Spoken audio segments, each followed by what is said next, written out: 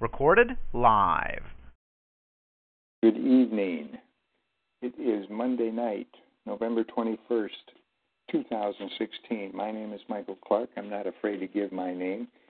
And we're here once again to talk about the only true method of impenetrable asset protection and total asset privacy. Guys, with the STS program, there's no other program out there anywhere. We've got clients in a number of countries now. Nothing that can compare with this. And the reason it compares or it's so powerful is because it's not a trust. It's called a specialized trust strategy. But the judges are the ones that have named it officially a Massachusetts trust, a business trust, a true trust, but most importantly, a contract trust or a pure contract trust. This is not a trust, but a private contract that the judges had started calling because of the way it's put together. They started calling it a pure contract trust or a contract trust or a constitutional trust or a common law trust. And guys, they're all one and the same. And it's got certain components to it that need to be in place, or else it is not all of those things. Specifically, we refer to it as a contract trust or a pure contract trust. Extremely, extremely powerful. The super wealthy put it together, and it took me about 8 years to go through the recording is on. And it took me about 8 years to go to just do nothing but hunt case law and find different ones that pertain to this specific trust, okay? I don't know why it just now said the recording has started, because from the time I gave my name and the date, that's when I started, and it showed the recording was on. So, but anyway, tonight Lawrence is going to come on right about now. Are you there, Lawrence? Oops, he's probably waiting for me to find him. Lawrence, are you there? I know you were earlier. Press *8, Lawrence, and I'll be able to find you then, and I can click on it, and you can I know you're out there. Lawrence, what guest number are you, or whatever? You just talked to me a minute ago. Let me see if I can find him again. Lawrence, press *8 or type in. Okay, I'm going to unmute, and then Lawrence, you tell me where you're at. Oh, I swapped dishes and didn't know it. Lawrence, are you there? Everybody is... Oh, number 3, you lost connection. Okay. Yeah, Okay, I'm going to mute again. Where you're at now. I'm going to click on you to let you open you up. So when you do gain connection, okay. All right. Well, Lawrence isn't on right now. He's lost connection. You can let me know when you're back on. I'll stay focused on guests. I don't know if you'll be a different guest or not. Guest number. Wait a minute. You said I lost connection. How did you tell me I lost connection? Okay. Guys, let's do this here then. We had an excellent workshop again. And everybody that's been to any of the workshops, of which we have myself, and in the U.S. we have Bill Tully. We have Bill Tully that talks about estate planning with the program. We have Bill Sparkman, who talks about the UCC lien in the U.S. And in Canada, we have Lawrence Friesen that talks about the UCC and the PPSA. And we have Ed Gilmore, who talks about taxes, okay? And in both U.S. and Canada, most of the time we will have Dr. Cal Streeter, one of the most prominent in the U.S. He's among the top three, I would say. Doctors that used to be, they are regular doctors, but they got tired of killing people with chemicals, so they went natural. And now matter of fact, Dr. Cal Streeter went to jail for 18 months, federal jail prison in Duluth, Minnesota, a number of years ago, for curing people of cancer. That's why they went after him.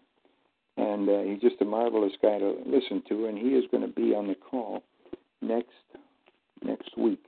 Okay, now what I want to tell you when I finish talking about Cal here in just a second is go ahead if you have any questions about anything regarding the STS program, because I figured with Lawrence I wouldn't need to put any of the questions from the emails together, and that what time I had left I would just have people ask the questions. So if you have any questions at all, just go ahead and type them in, okay? And I will answer your questions as I get them. Or if you're on the phone, press *8, and that'll bring your name up, and then I will click you on. And as I said, ask your question and have it ready to go, and we will move on from there. Let me see if anybody's typing. I'm just trying to fill in time here, guys. Hi, Mike. Look at the bottom. Lawrence is on. Where are you at, Lawrence? Oh, okay. You're number 3. Gotcha. There we are. Oops. Well, Lawrence, when I click on number 3, I get a red circle with a line through it, meaning tells me not available. Look at the bottom. Okay. Okay, I think this is you, Lawrence. Okay, is this you, my friend? Thank you. I'm on now. Okay, good enough. So, guys, this is Lawrence, and we've become dear friends since, as I know with a lot of the people in Canada, and since Lawrence first took the time to drive his group down to Maryville, Indiana. So, Lawrence, it's all yours, my friend, and Lawrence is going to talk about the PPSA. Okay, all yours, Lawrence. Good evening, everyone.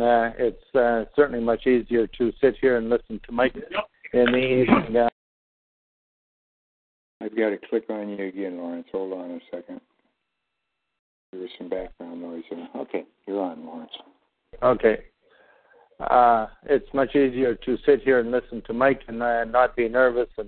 And now I'm very nervous having to do this presentation, but we'll go for it and see if we can help here with the PPSA and the UCC1.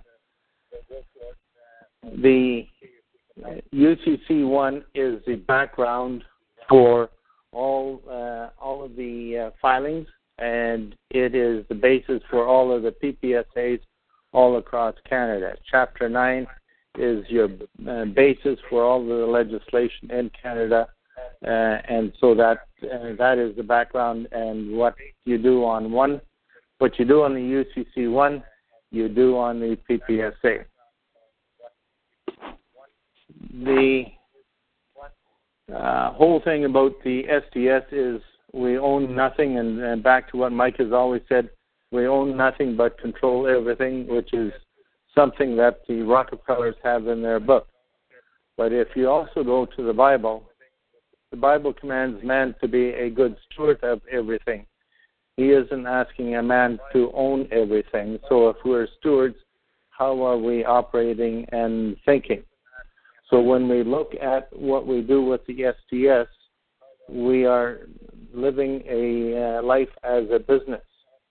And when you are doing the initial application, you are exchanging all of your assets for trust certificates. Is that correct, Mike? Correct.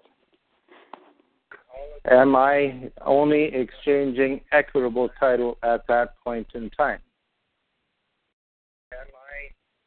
Mike? Okay, so we are only exchanging equitable title at that time. Then now you are being covered with the STS from that point forward. It's like a life insurance policy that you're signing at the table, and when the agent walks out, you are covered. You have a tentative agreement. Then when Mike sends you the documents, you have the documents, and you go through the documents, and you're going to notarize them. If you will take a note of minute order number 1, order number 1 is where you are reconfirming the fact that you are exchanging all of your assets for trust certificates. You are not changing the legal title at this point in time. You're just transferring the equitable title. And so as you fill in the binders and putting in the material, then you are itemizing the different assets that you have going into it. If you're looking at that first one on minute A1, which is your property transfer, you are not generally doing it at this time. You are only doing the B1, which is your equity in your properties. And so the properties can be anything that you have in properties, and you have also further, you're transferring your business equity. So we're always talking equity as we go through the whole process of filling in your STS documents. As we go through the documents, and we will get to minute order number 9. Minute order number 9 is where your LLC comes in. And when you read the minute order number 9, we do hereby fund this LLC by transferring the assets owned by the trust to the LLC. So again, we are transferring all of the assets, which is equitable at this time because you're not changing the legal titles. The title of all of your property is still in your personal name. As you proceed in the second binder and look at minute order number 1 there as well, it has a very similar statement whereby we are hereby transferring all of the assets from the LLC to trust number 2. That is what is giving the trust number 2 now an equitable position and a beneficial interest in all of your assets. Now, when we go into a PPSA and a UCC1, you have just a few players. There is the debtor, which when you look at an application, it refers to the debtor and the legal debtor. You have the secured party, and you also then have the assets that you are transferring. So if you're following what Mike is suggesting, that we transfer all of the assets, we get it notarized, and then we should be putting a PPSA or a UCC1 onto the legal person. And so when I studied the UCC1, I spent a couple of weeks in California studying with a group in California there on the UCC1. I don't just take what is written or make assumptions. I use a lot of definitions. And I will be quoting a lot of definitions here this evening so that we know that we're dealing with a fact and definitions and not assumptions, because assumptions can be dangerous. Assumptions can be rebutted, and then you are in trouble. A secured party means a trustee if a security interest is embodied in a trust indenture. We have a trust indenture when we have an STS.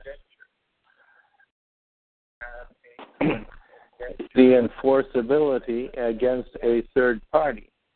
A statement that a security interest is taken in all of the debtors present and after acquired personal property are enforceable as a security interest in the proceeds.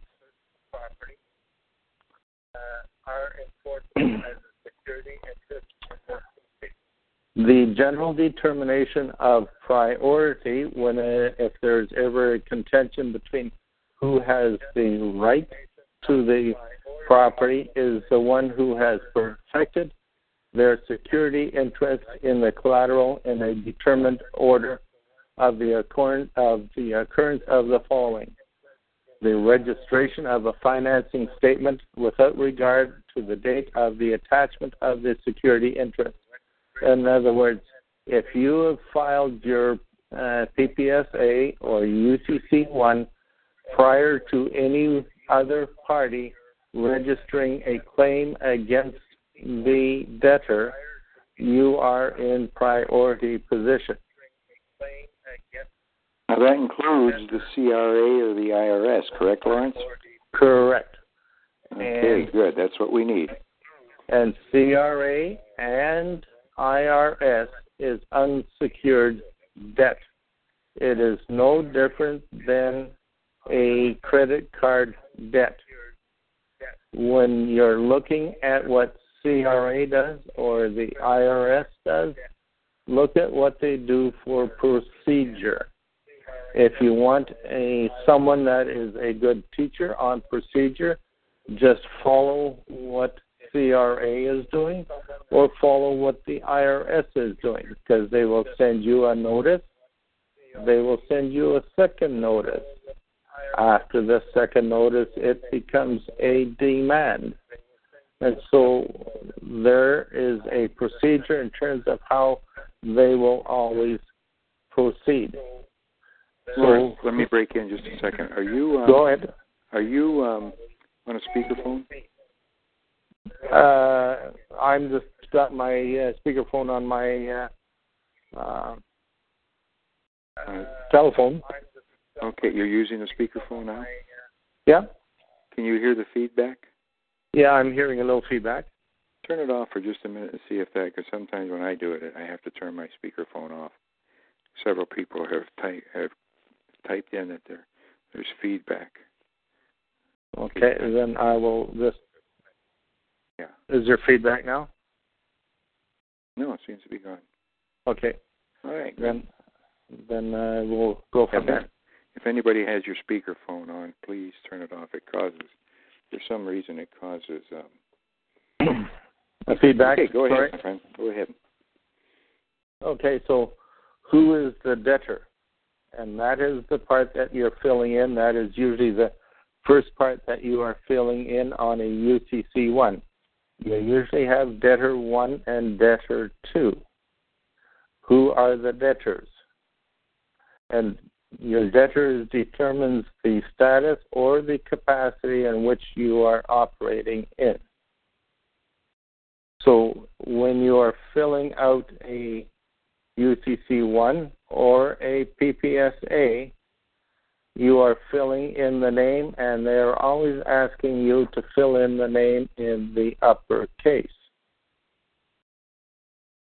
And so that is determining the status of the debtor that is doing the filing.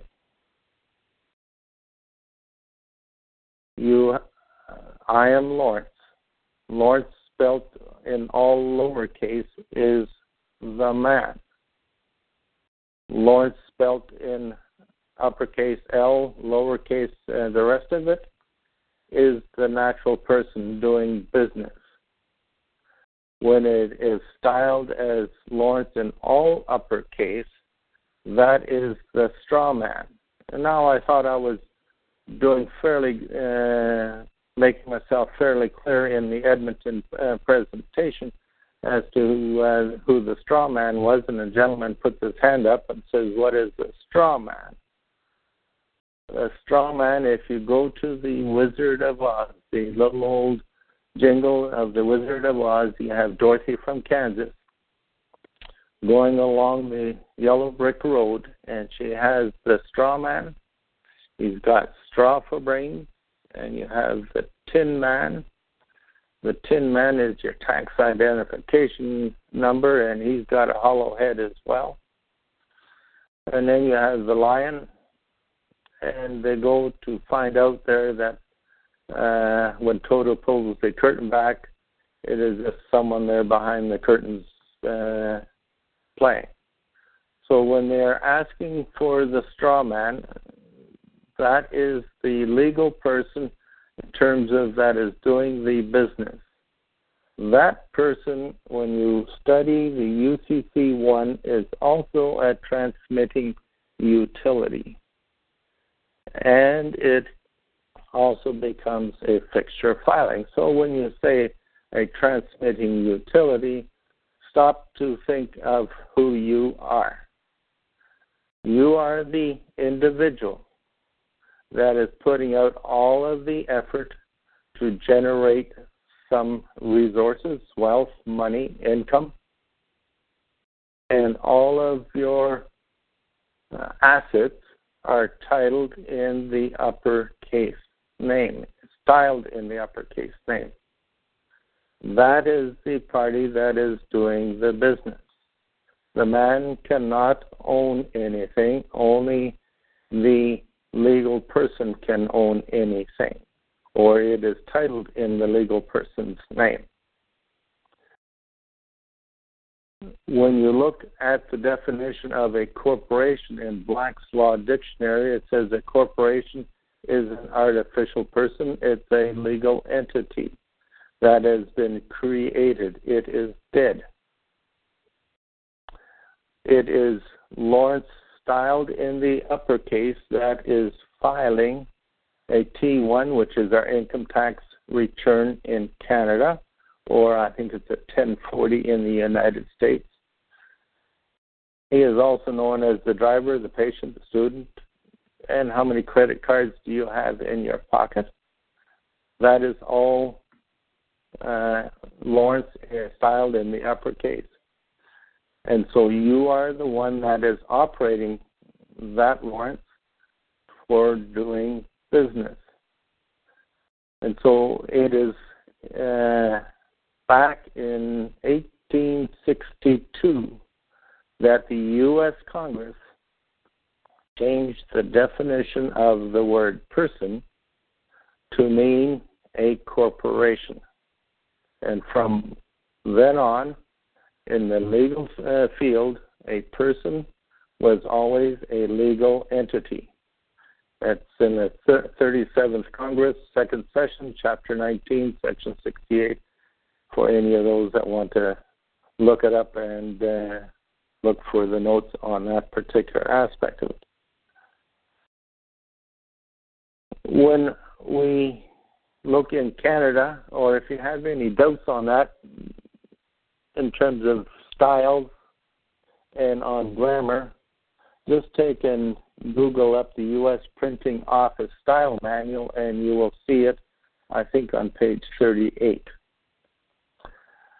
In Canada, we have a civil code where it identifies who the person is.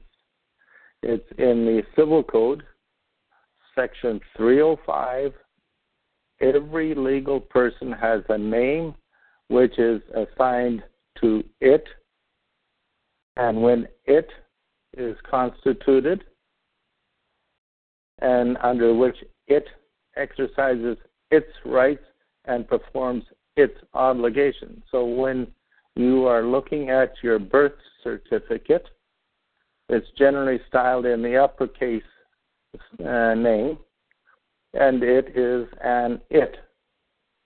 Most people think that the birth certificate is them. Your parents in the hospital filled out a long form, which is most times referred to as long form, and the birth registration. From the birth registration, the government created the it, which has a styled, and it sounds like your name. It's idem sonus. It looks like your name. It's spelled like yours. But when you were in school, you were taught to spell your name upper and lower case. but your birth certificate happens to be all uppercase. And if you look at a birth certificate, it was generally created, it was always created in the province that you were born or in the state that you were born. So it is a provincial or state document. It was constituted. It didn't have a birth. It isn't living. It is an it. So the it is what is filed as the debtor on a UCC 1 and a PPSA. When we look at ownership, in trust law or in title, title is a link between the person who owns the property and the property itself. If you have absolute ownership, it is exclusive title of both the legal title and the equitable title. When we look at legal title, trust law, there are two of them, legal and equitable. In commerce, there is only one. And so equitable title, that is what we're transferring when we're transferring all of our assets in exchange for trust certificates. Equitable title is a right in the property. So when you're doing that transfer, the trust certificate gives the trust a right into the property that is held by the debtors, or in this case, the contractors. The beneficial interest of one person whom equity regards as the real owner, although the legal title is vested in another. So the beneficial interest of one person or one trust, the STS, will have the equitable title, and you, the contractor, still have the legal title. So who's the one that's going to get in trouble? When you have a house, or you go to buy a house, and you're going to the bank to get a loan, the bank is going to take an equitable interest in filing a lien against the legal person. They can only, so that a PPSA and a UCC 1 is a way to assign the rights of the equitable owner against the legal title of the one that is holding the legal title, which is the debtor.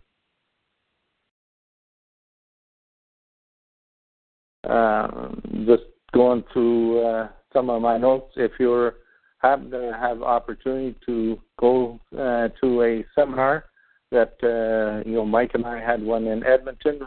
We expect to be in Toronto at some point in time, and we'll have another one here in Winnipeg. When we are doing a PPSA or a UCC 1, you are transferring the title, you are transferring the equitable title and the security interest to the trust and leaving the contractor, you, with only the legal title. So you may have it in name, and sometimes the joke is, I bought the house, but the bank owns it.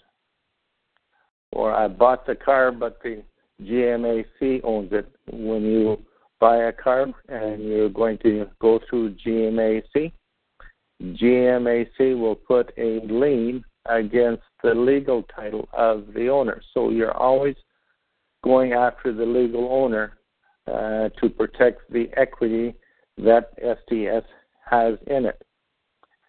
Who is the creditor in the STS environment, or when we are filling out the PPSA as a secured party? you're always going to be putting in your trust number 2. That is the one that is your banker. That is your GMAC. That is protecting its beneficial interest in the legal title of the contractors.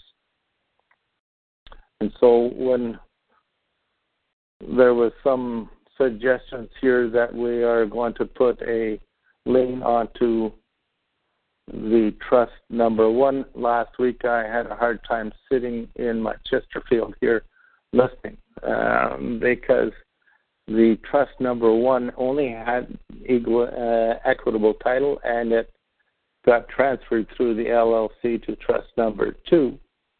It had no legal title at that point in time. Now, in discussion with Mike after the call, he said, well, we can do a quit claim in the United States and transfer the title. Yes, you can. And so in Canada, we can't transfer it to the trust, but we can transfer it to a corporation, being that we aren't using the LLC in Canada for that. We are going to put it into a provincial corporation. So you can transfer the legal title to a corporation, and then it would become the debtor. And I would suggest that in the United States, if you're doing a quit claim, you should be doing the quit claim to the LLC instead of the trust number 1, because your LLC is a registered entity that the legal community can see and they can understand. And so that way you keep the trust number 1, who is the owner of the LLC, and the corporation in Canada in the background.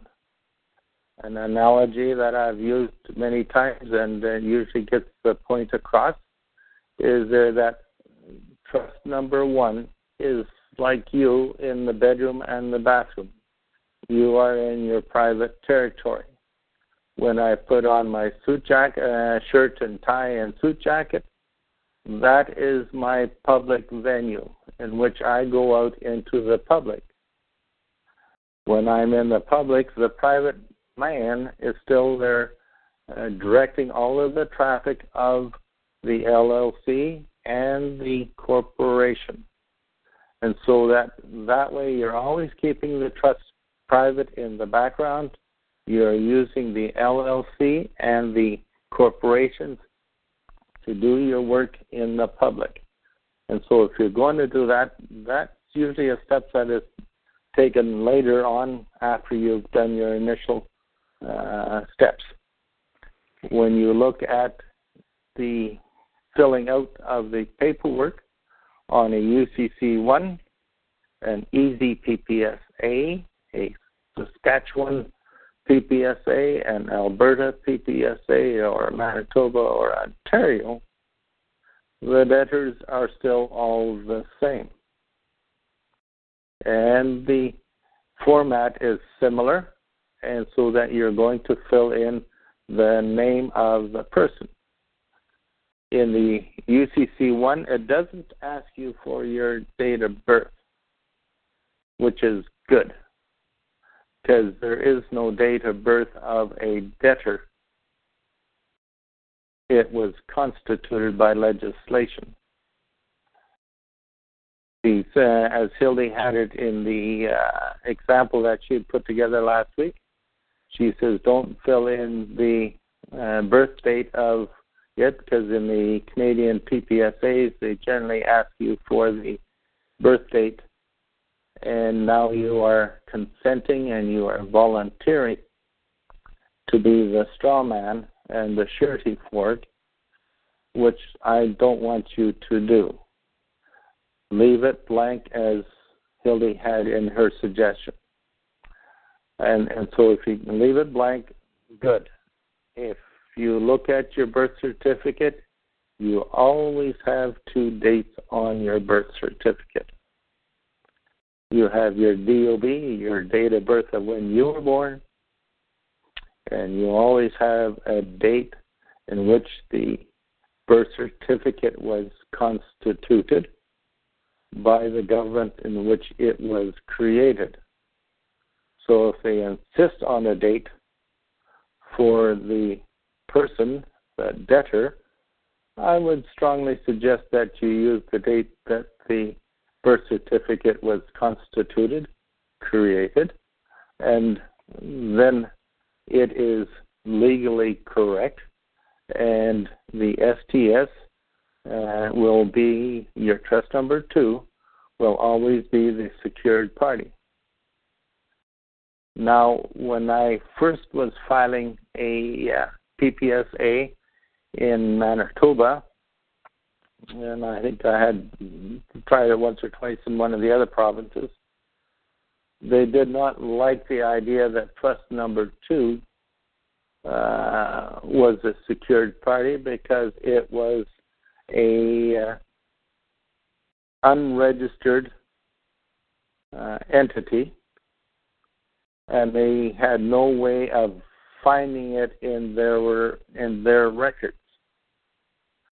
So by just adding a small little phrase in front of Mike's collateral, I was able to have them accept the trust number 2 as a secured party.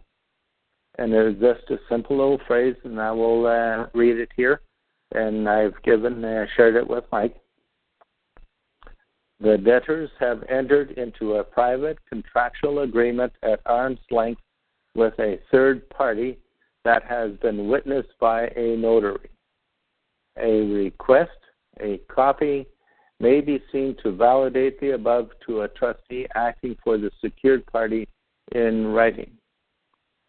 Now, the people at the registry office knows that the trust number 2 is a private contract and it has been notarized. Now they can recognize it. So if you have trouble with filing a UCC 1 or a PPSA and you don't put that little phrase in front of it, I'm going to guess they may end up rejecting it. By putting that little phrase in front of it, I'm having 100% success. Lawrence, let me just mention, because somebody's brought up on the computer, we will be taking that phrase for Lawrence. I'm putting together it's about 3 pages that'll come with the trust documents from once I get them set up, and it will include that phrase so that you can put that in when you file for your PPSA. Okay? So when you look at equity is an intangible. Your legal title is a tangible asset because you can get a document to validate that you have a legal title. You cannot get a document to document that you have equitable title unless you have a PPSA or a UCC1 filed. So another little phrase that I put at the end of what Mike has, all equitable security interests in all properties, tangible and intangible, of all classes of persons identified above, deeded to the names of the above debtors, John Henry Doe and Mary Jane Tarzan, so that they are, now I've identified that you have tangible and intangible assets, and I have those tangible and intangible assets attached to the debtors. So I have, by this way, I'm quite comfortable in going and defending that position in court. That it might be nice to have another one on the real estate, but I think this takes care of that as well. And so I virtually have covered all aspects of the filing by being carefully tweaking the wording on the financing statement. Your financing statement doesn't have to be elaborate. Just keep it simple, and we can go from there. So if there's any other questions, maybe we can go from questions here right now. I'm not I'll have to go back onto the computer here to see if I can catch the questions, or Mike will have to convey them here to me. Yeah, if you want to ask a question to Lawrence on the phone, just press *8. I will catch it, and I'll open you up, and you can talk to Lawrence. So if anybody has any questions on the telephone, or Lawrence can go back to his computer. Let me just see if we've got any yet, Lawrence. No. He does. Lawrence just gave you a lot of information in a short period of time. And so let's see. Lawrence, I can read them to you from the computer. Okay. Let me see. We have a couple back here from Laura Lee first. It says, if we do a currency exchange in our name, then do our trust, what about taxes? I can answer that one. Now, we don't do taxes, that'll be yours, but if you put the currency exchange, Laura Lee, in your, you put it in, if you're talking any currencies, you put them in Schedule B5 of your Trust 1 document. And taxes are going to be the same. They're going to be capital gains taxes, long-term or short-term, and that will depend on your province, your state, wherever it is. If you've got dinar and the revaluation does happen sooner rather than later, it doesn't matter when, but you're going to have. We're all hoping it happens sooner, or most of us. You're going to just give the dinar, take them to the person that does your tax professional. Take him to your tax professional. He should know. He'll know what to do, and tell him that your Trust 1 owns the dinar. Okay, it is the legal owner. And now your second part of that question is, after our currency exchange, do we put our tax money in the trust or a separate interest-bearing account?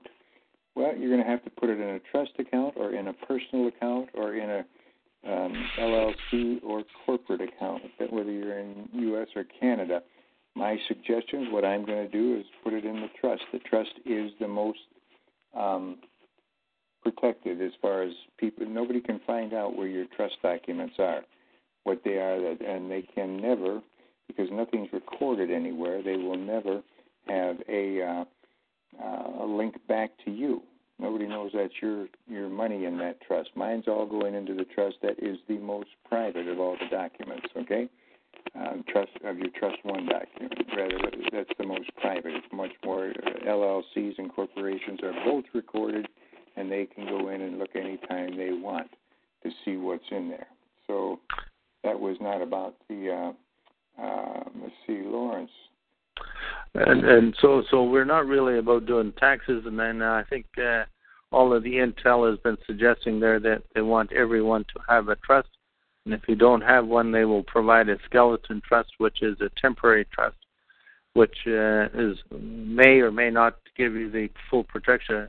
We don't think it will give you the full protection that the SDS does, but it won't give you any protection at all, Lawrence. It's strictly a statutory item that's been approved by the governments for the banks to give to you. Okay. And so they don't want any funds going into personal accounts. They want it all going into a corporate or preferably a trust account. So use your trust account for doing any exchanges. Yep, absolutely. Don't put it anywhere except in your trust account. That a corporate account or an LLC account are linked. They can go in, and I can go in and see everything that's in any corporation I look up.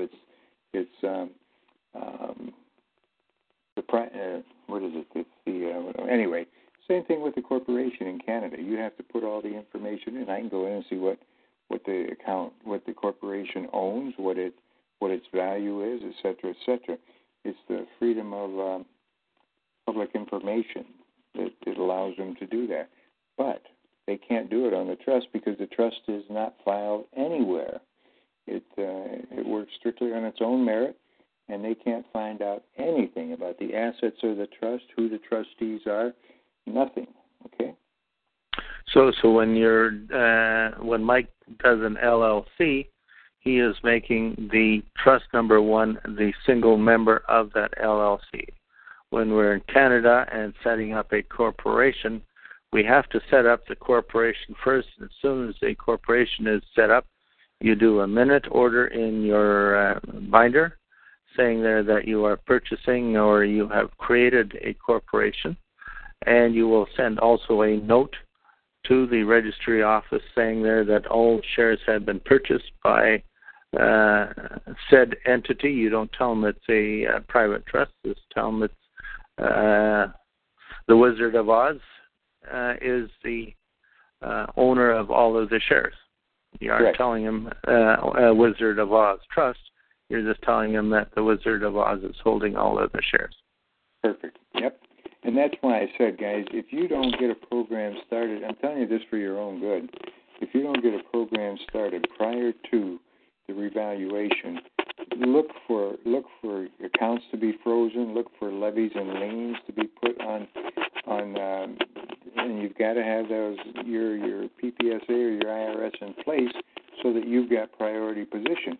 And if you don't do these things, you're going to get yourself in the trick bag. It's just that simple. Okay, let's see. Lawrence, got some questions for you. Can Lawrence repeat the phrase? Oh no, that's what I was mentioning. Guest 24. We're gonna have it available. Matter of fact, Lawrence, if you can send me that phrase, I'll put it out there for anybody that wants it. Because if you're going to be filing liens, which you should, if you've got an STS program, you should have a lien filed by now. You can just let me know, and we will get we'll email it out to you. Okay. Let's see. The debtors have entered into a private contractual agreement at the arm's length with a third party who has been witnessed by a notary. Is that correct, Lawrence? You have that one pretty close to right.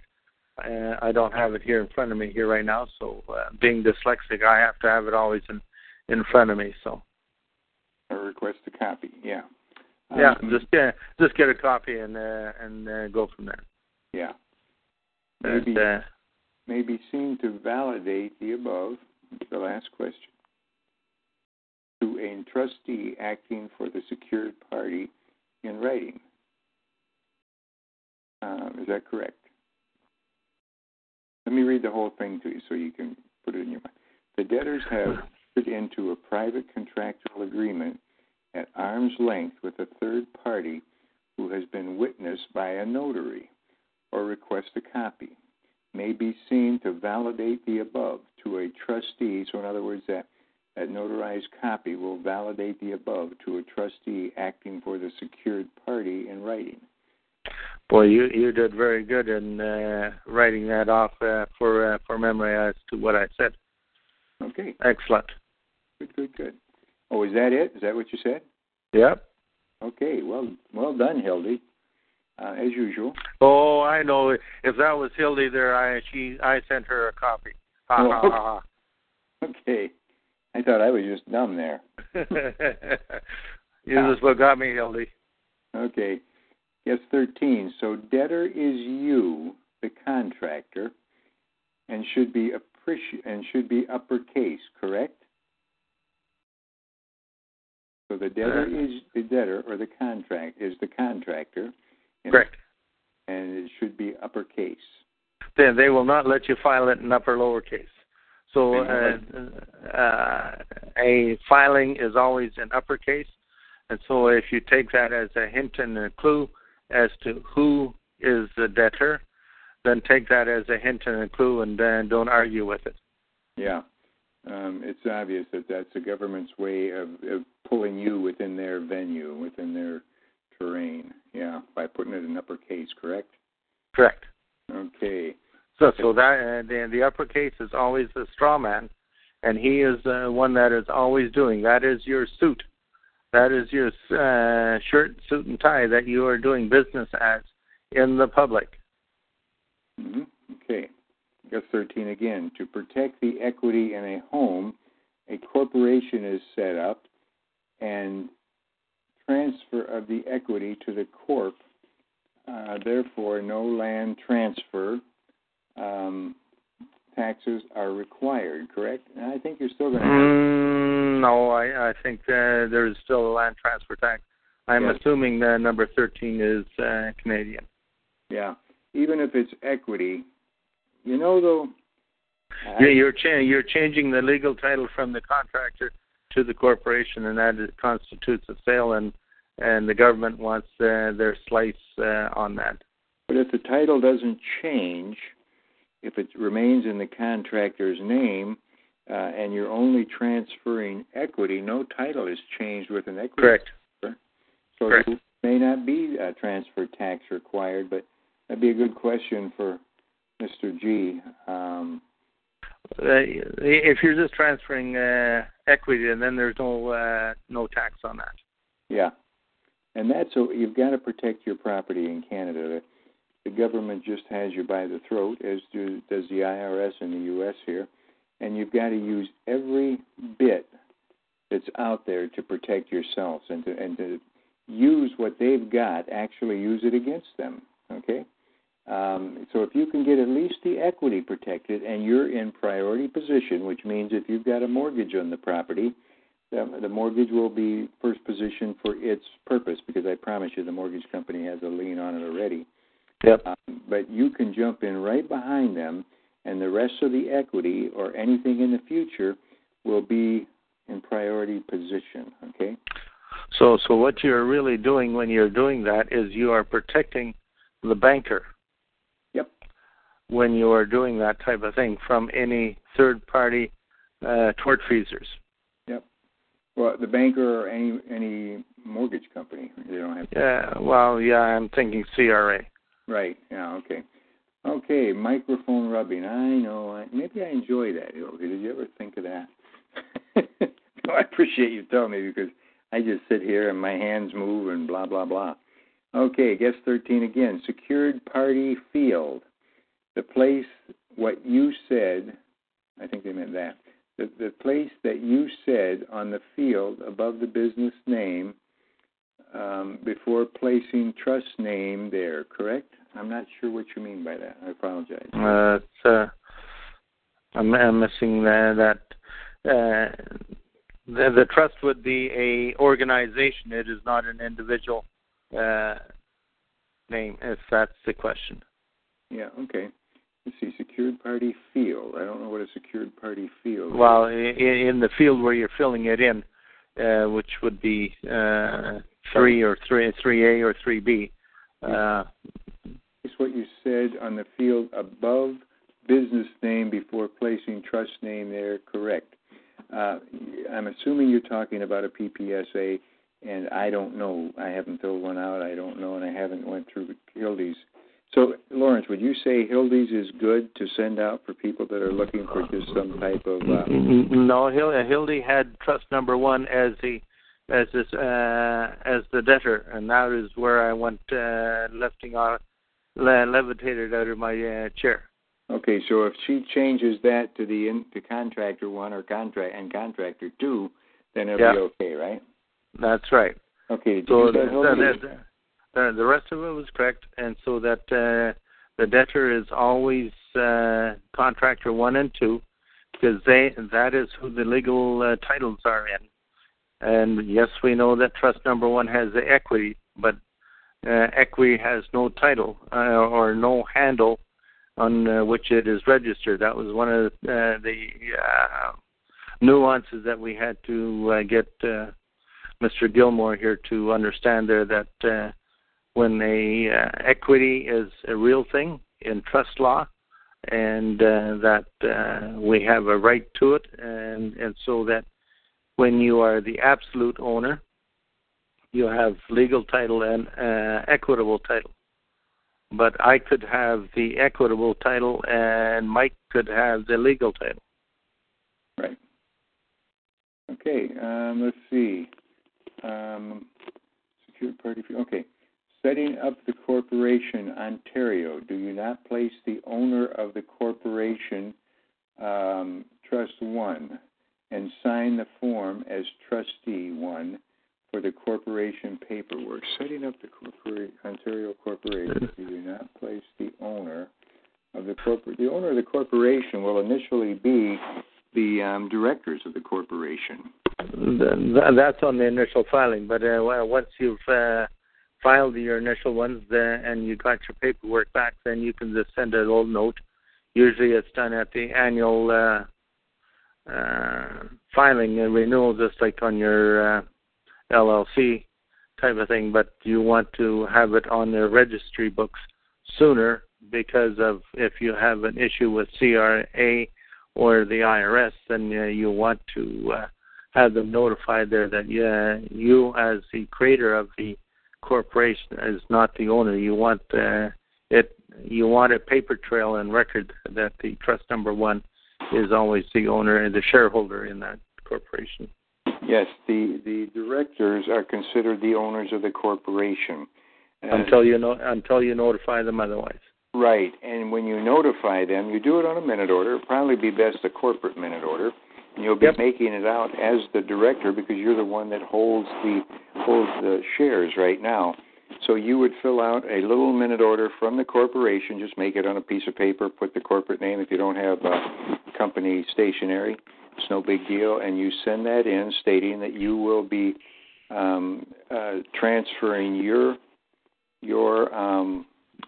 shares in this corporation for trust certificates. That we, or you can put $10 in trust certificates at 100 trust certificates. In corporate, and then I would suggest notarizing it so that it makes it a legal document. Yep, absolutely. And so we will. There's a couple things. If when you get time, I know we got holidays coming up this month, and we're going to be having a corporate party down in Cancun. Everybody is invited. No, I'm teasing you. I'm not even going to do that. My luck, somebody will show up, and I know at least who one somebody will be. And so anyway, guys, that's what you're going to... Lawrence, let's put together, if you would, for me, that thing that Hildy got the words for you that you sent to her. Send that to me, and I'll put together a little note, or a little, just a note with a person's corporate heading on it, stating that as director you will be, and you'll fill in the blanks when you get your documents, that you'll fill in the blanks that you are transferring the shares of your corporation to the trust. So now the trust is the owner, but you, the contractors, will still be the directors of that corporation, correct? Correct. Question now, you may want to ponder, and I've pondered on that one, is if I don't want to be a director, would if you had a lawyer, if you can trust a lawyer to be the director and you are the shareholder? You use those words, if you can trust an attorney. Yeah, I know it's an oxymoron.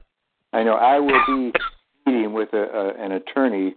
She's in her mid to late 60s, and she lives in Ontario, and a good promoter of the STS programs, a brilliant guy. He's in his late 60s also, and he's from Logan, Utah. And he introduced me to her, and she said, I am so happy to speak to you. I have read a lot of your stuff. I've listened to some of your recorded calls. She says, this is the program that I never had the answer for. I never had the answer to do what this program does, and now I've got a 3-year program. So, guys, and she's very happy about that. She will be. I'm almost positive, if her schedule permits, we're going to try and have the workshop, and we're going to make it. We're going to include a seminar with it, so you can bring new people with you. That'll be on a Friday night, probably.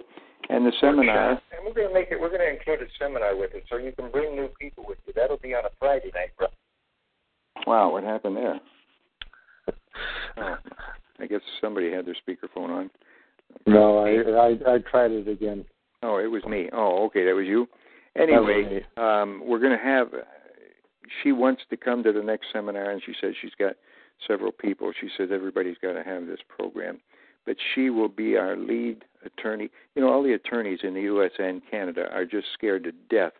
A lot of them have the program themselves now, but they don't want to even let the other attorneys or anybody know that they've got the program, you know. And she will be there, and she has no problem with letting people know that she has this program. I asked her, I said, will you be willing to, now that you know some about it, just be willing to give your view of it? Is it something you could support or not? And I said, I don't want you to put yourself in a trick bag. She said, I would love to.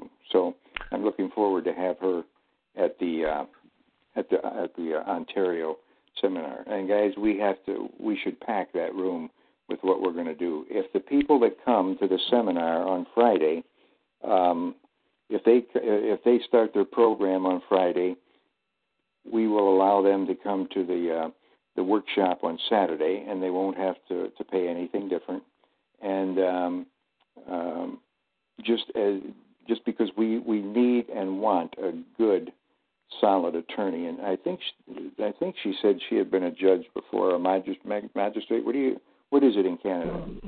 Is it a judge? Judge or magistrate. Okay, magistrate. Okay, we got a couple questions here. On PPSA, what collateral classification do we use? Consumer goods, inventory, equipment, accounts, or other? I've never had to put anything except you're just putting general collateral. Huh? You're just using general collateral. That means that encompasses everything. Yeah, you're right. And when we fill out our forms with the IRS, and they always ask what is this business? What type is it? And we always put property management. And so between property management, and I like that, general collateral. General what? Collateral, is that right? Yeah. Okay, general collateral. And I think that'll take care of that real well. Okay, I like that, general collateral. I hadn't thought about that. Let's see, when registering for the PPSA, what name and address should be used, and should it be uppercase because it looks like it becomes the registering agent? When registering the PPSA, what name? Yeah, you would use uppercase, correct, Lawrence? Yep. And definition of collateral: the property subject to a security interest. Perfect.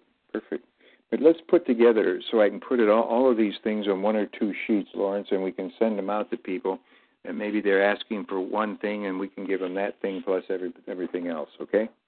I've got some that I'll put in there, and if you can send me some of those that you have, that'll work, just like this here. General collateral and what name and address should be used, and we'll have to put an FAQ. Yeah. Okay. And then for any of them wanting to do any other background, and you know how to use Google a little bit, I'm going to suggest and encourage people to Google up Judge Dale of May 2013, and then that will give you a little bit of a background to understanding how you're going to be dealing with the courts.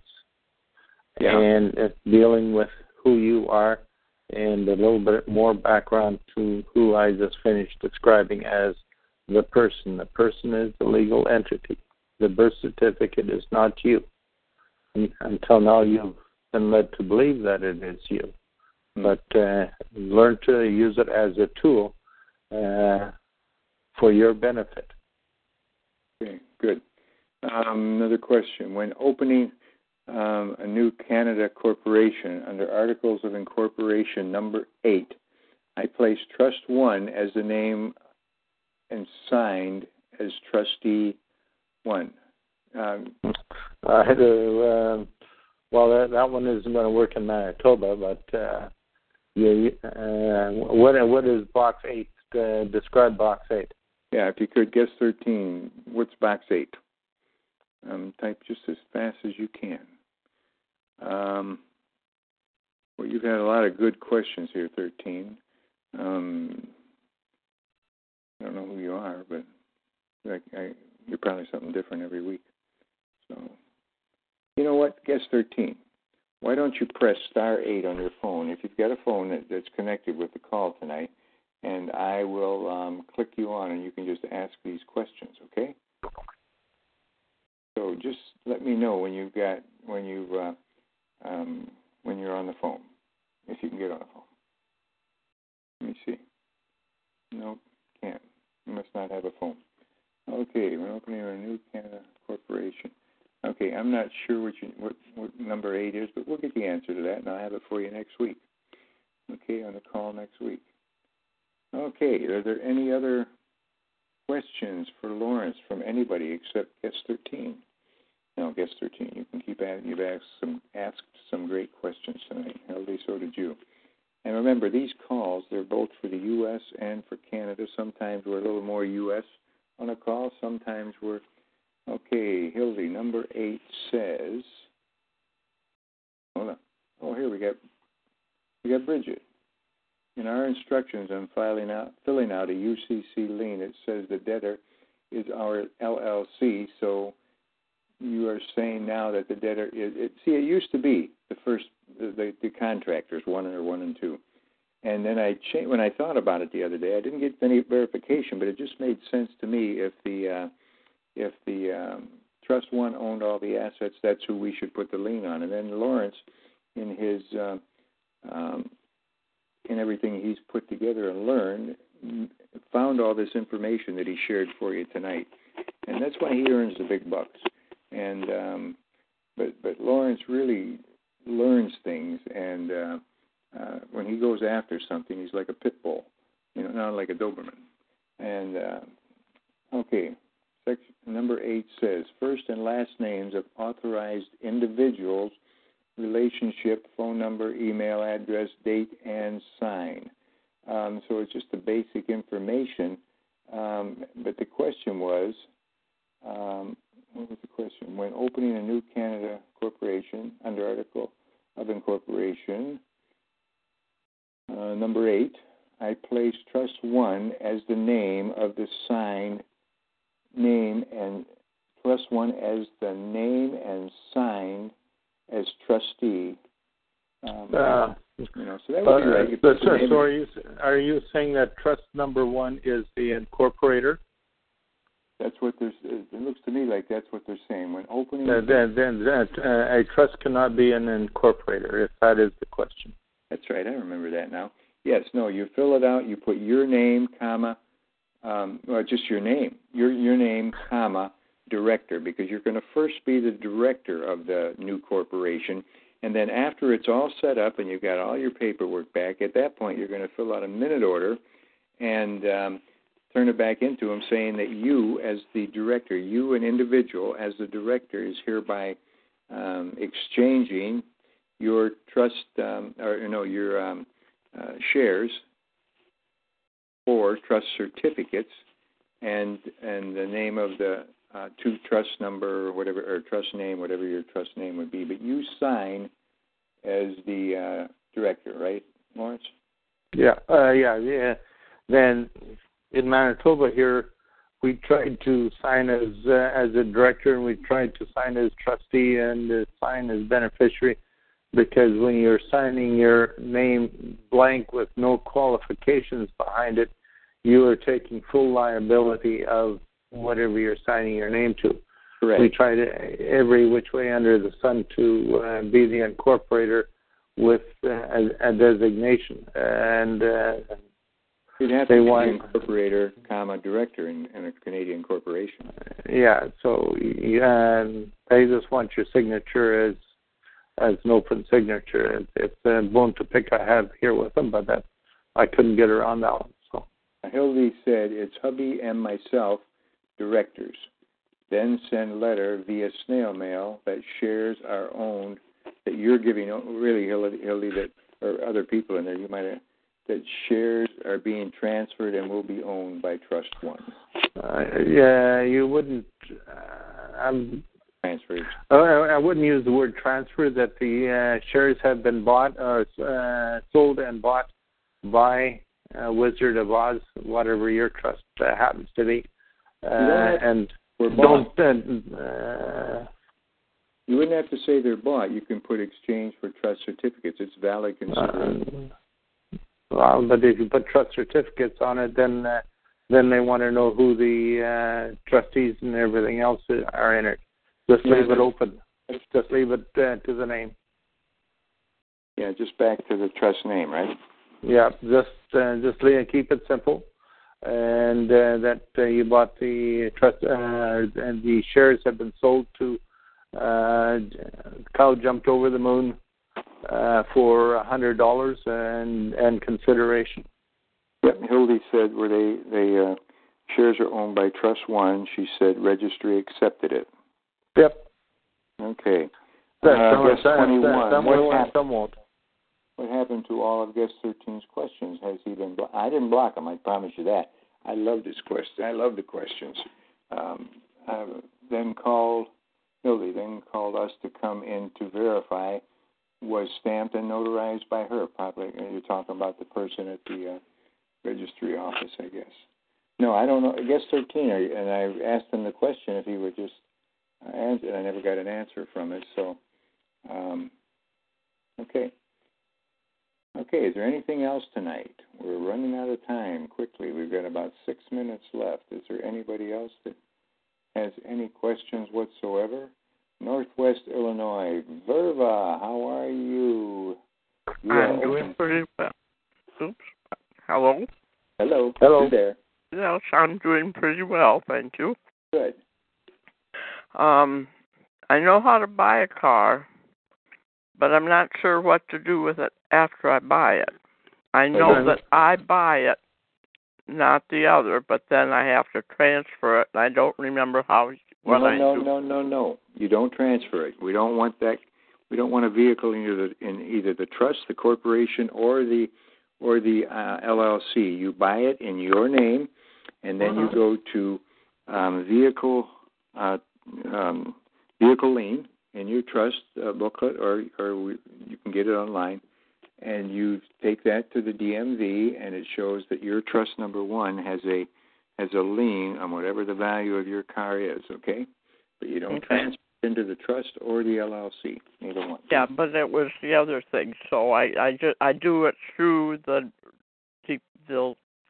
Go to schedule. Go to Schedule B3, Vehicle Transfer, and you put in the name, the year, make, and model, and VIN of your vehicle, and my signature's on it. You put in an amount you want for the lien to be, whatever the value of your car is, and take it down to the DMV and hand it to them and say, I'd like, here, I'm doing this for the trustee of my trust, and they have a lien on my vehicle, and they will take the lien from you, or they'll take the vehicle lien, and they will send it off. It'll come back with your trust one as a lien holder for X number of dollars. Okay? And in the Canadian PPSA, there's a separate page for vehicles, anything with registration numbers and vehicles, so it's very easy to do on the Canadian PPSA as well. Just making an amendment if you're changing vehicles, and make an amendment and take the page that is associated with that. Okay, good. Okay, will you please repeat that? Trust one is the holder of the value? Is that? No, go to your trust later or tomorrow and look at Schedule B3, Vehicle Lien, and you'll see it's very simple. You just put in the year, make, and model, and the VIN number of your or the VIN of your vehicle, your new vehicle, and fill that out, and take it down to the DMV. And have them off. Okay, very simple. Okay. Okay. Thank you. Thank you. Okay, one more question here. When first registering for the PPSA, we use our name to open the account and use our name for payment using our credit card. That's correct. You're the one that is starting the corporation. When first registering for the PPSA, we use our name to open. Well, Lawrence, would they use their name or their name, trustee? Trustee. Okay, yeah. You make sure you put your designation behind that, and if you're filling it out for Trust 2, that's who files the PPSA, you would put your name, trustee. Okay. The only time you want to sign an open signature is on the back of a check or to your loved one. So otherwise, you always want to put a designation behind your name, manager or trustee. I prefer manager, and you put MGR, and that you're always the manager. You are always acting on behalf. Okay. Yes, 34 says, did you talk about liens yet? We've been talking about liens for an hour and a half, giving you a lot of the particulars behind what creates the lien and what gives it its power. The different names, the uppercase, lowercase, filing the lien itself, and we answered all the questions on that. What you fill out where.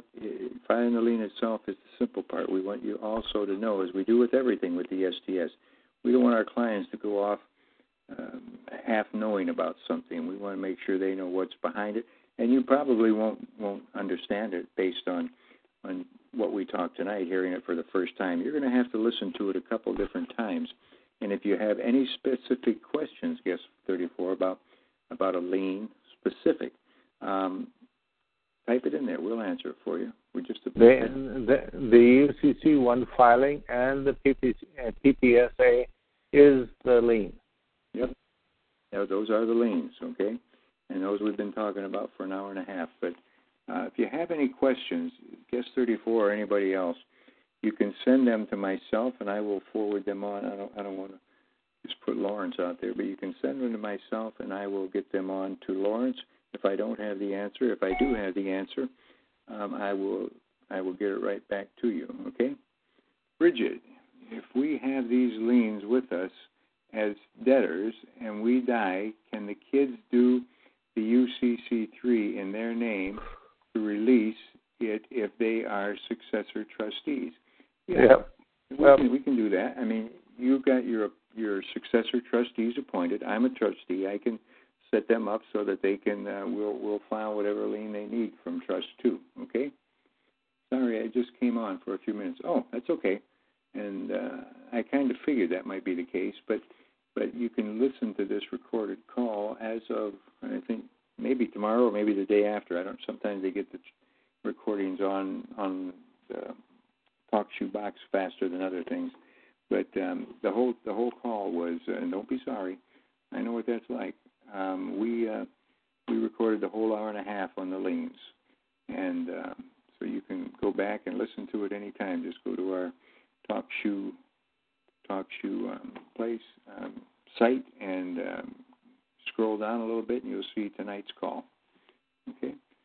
So, guys, we're at 9:31. I appreciate everybody taking the time to come on. Now, let me tell you about next week before anybody leaves. Next week, I'm going to have Dr. Cal on. He's going to talk to you. The man has cured people of more things that other doctors have said were not curable than anybody I know personally. And he's going to talk about the 7 things you need to do to cure cancer. And I've talked to so many people that he's cured them of cancer. And that's why he spent 18 months in jail, because he cured people of cancer. And the government and the pharmaceutical companies, they didn't like that. Okay? So, anyway, here, we've got a couple more questions. Yeah, he is awesome. After only 1 week, I'm glad to hear you're doing better, Hilly. We've got many Canadians. We even have some that drove down to his place in Shipshewana, Indiana. Guess 36, my home is in foreclosure. The bank got a summary judgment back in 2012. I quitclaimed the house into a Michigan trust, and they are coming after it. Yeah, if they got that summary judgment before you started your program, there's really, and I tell people about that all the time, there's nothing you can do about it. Nothing we can do about that. You're going to be butting your head up against the brick wall. Thanks, Lawrence. Awesome. Okay, and thank you, Michael. Thank you. I appreciate that, guest 35. Can this program protect my home? Absolutely, depending, unless you're also in a summary judgment situation or anything like that, or you're already in a bankruptcy, then we can't, okay? And that's why the smart, and I haven't been that for a long time, just the last 20 years that I started learning how the super wealthy protect themselves. Guys, you've got friends, and you've got to get them into the program long before anything happens. Okay, sometimes if you get in early enough, again, I'll use GLGI. You've got the judgment against you, but they haven't put any liens on your stuff yet, I'm hoping. If they haven't, you can still protect yourself. My email, yes, sir. Okay. And if I can make a comment on regarding CRA likely no different than the IRS. When they do a notice of reassessment and they're objecting to your filing, as long as it's in dispute, there is no judgment. And so you are entitled to do whatever you want to do to protect yourself.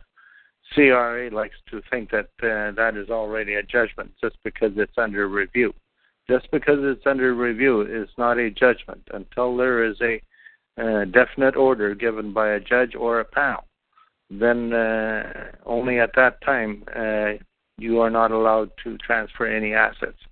So up until that time, exercise your right. And guys, let me tell you, we're going to tell you. GLGI. If I was a GLGI, we can probably help a large percentage of them. There may be some with other ones in that situation that we can't, but if I was under the scrutiny of the GLGI situation, I would have this program in a heartbeat.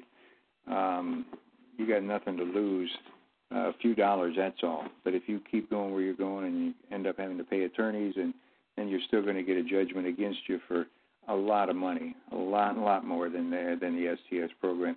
And for the rest of your life, you'll have the STS program to protect you against any further problems like those of GLGI. I'm just dumbfounded. I've heard the numbers of how many people are in the GLGI program, and I just can't believe that, So anyway. Okay, guys. Well, thank you for coming on board tonight. God bless each and every one. Lawrence, thank you so much for giving your time. You're welcome. Help everybody. And next week, we are going to have Dr. Cal Streeter here. Don't miss it. I know it's not asset protection, but like Cal always tells people, what good is having a lot of money if you can't get out of bed, if you can't enjoy yourself and enjoy the funds that God has blessed you with. So, anyway, thank you, everybody. Good night, Mom and Dad, and we will see you next week. Same time, same station. Have a wonderful week to everybody in the U.S. Have a happy Thanksgiving. Good night.